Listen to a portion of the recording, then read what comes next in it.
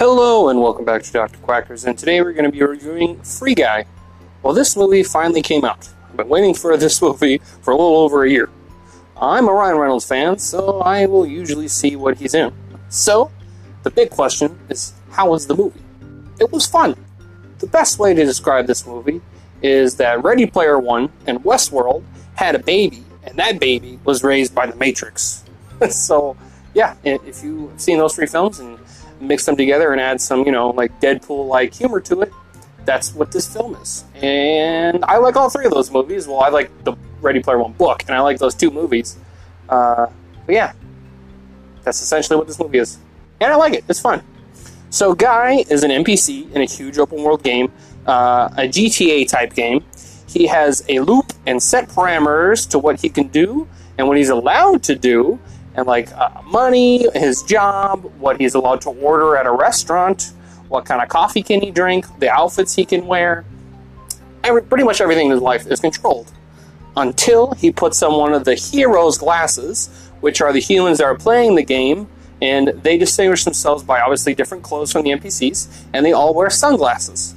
And he grabs one of these glasses from a player after seeing someone important to his programming. If that doesn't sound familiar, I don't know what to tell you. Not a super original premise, but the sense of humor and the way Guy evolves throughout the story is what separates him from the previously mentioned films. Usually in these movies, either the person in these areas or the machines that are being manipulated by humans usually turn evil and they murder everyone. Guy doesn't do that, so he kind of just learns how to, be okay with who he is and what kind of environment he's in, because Guy's a nice guy. He's every person wants to be. He wants to be upbeat.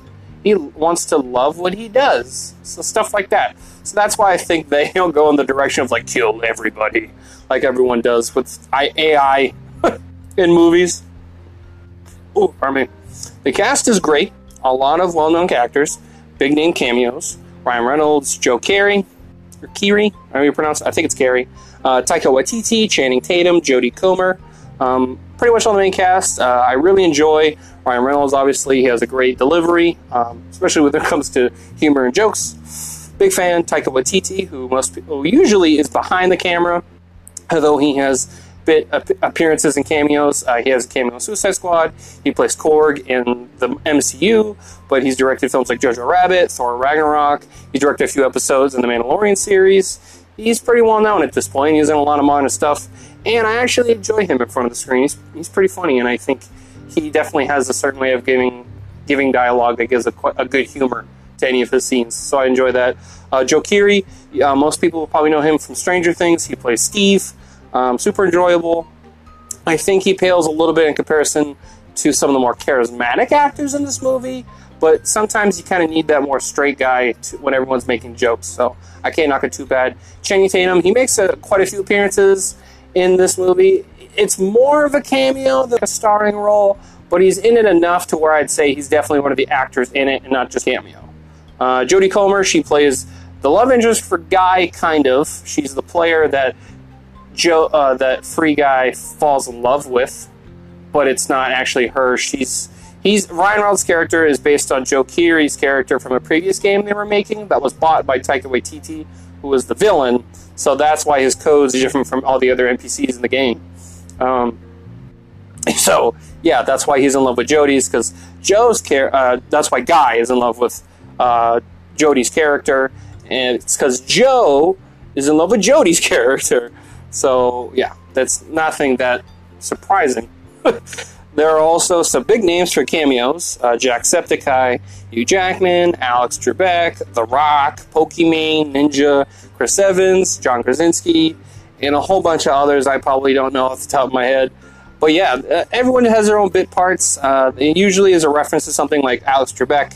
He is playing himself on Jeopardy because one of the questions involves the video game that Guy is in. But yeah, there's some fun cameos. Some stay on the screen a little bit longer than I like, but I'll get into that right now. There are a lot of references in this movie. Some work for me, and others grow old very quick. I thought the fight between Guy and Dude, who was essentially, he looks like Guy, but he's jacked and his blue shirt's tattooed on him. And yeah, he's just an idiot. He doesn't have any, no one wrote any of his dialogue. So he's just this giant jacked idiot. And it's pretty funny. Their fight scene, it's got Ryan Reynolds' face, by the way. It's just put on this jacked dude's body. So it's pretty funny. Cap shield and lightsaber making an appearance in the fight and them using the music from them. I like those kind of references because they're much more tongue-in-cheek and they're not necessarily there. It's the kind of fan service I'm okay with. It's them knowing and they're in on the joke, but when it's overused, like, you know, all the streamers and YouTubers that get way overused in this movie, they have way too many cameos. I would have been okay if they each had like one little snippet, but they appear on the screen quite a few times throughout this movie, and I'm like, why? I don't want to see a bunch of Pokemon and Ninja. And if you're fans of them, that's okay. It's just, it makes the movie really grind to a halt because they put real world people like themselves in the movie, which sometimes that can work.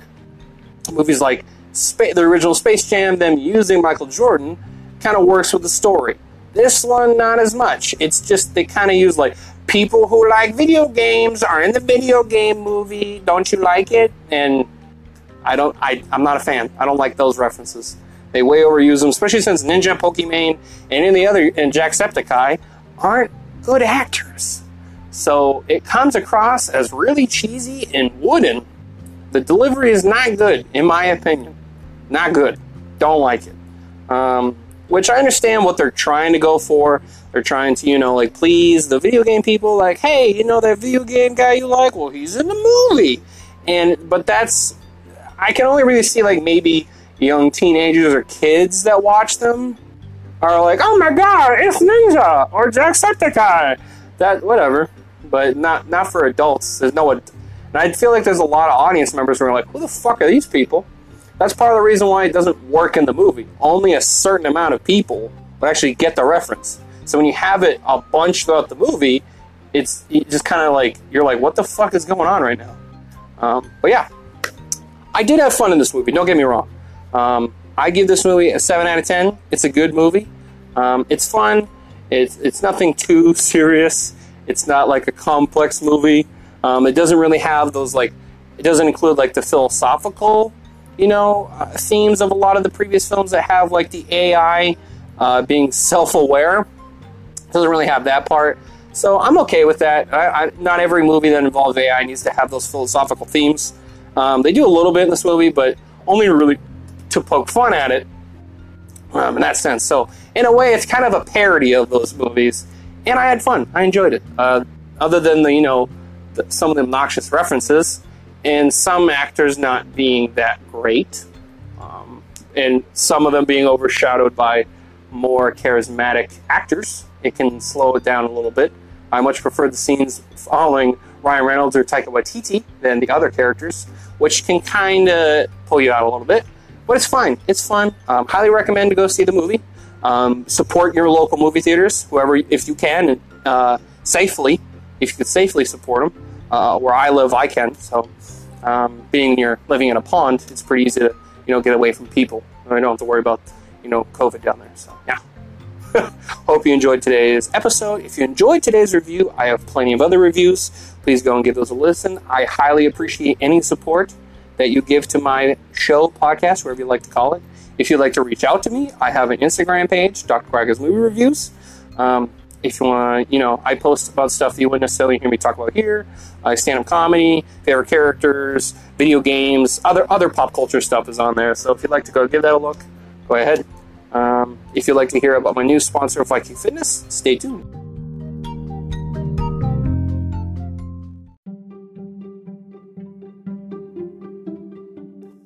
Hey guys, I want to take a minute and talk about fitness. Are you looking to get back into shape or take your fitness to the next level?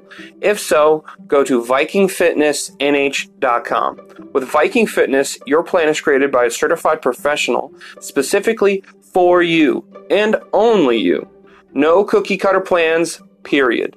You will be provided with detailed information on how to train your body and how to fuel it correctly so you can achieve your goals.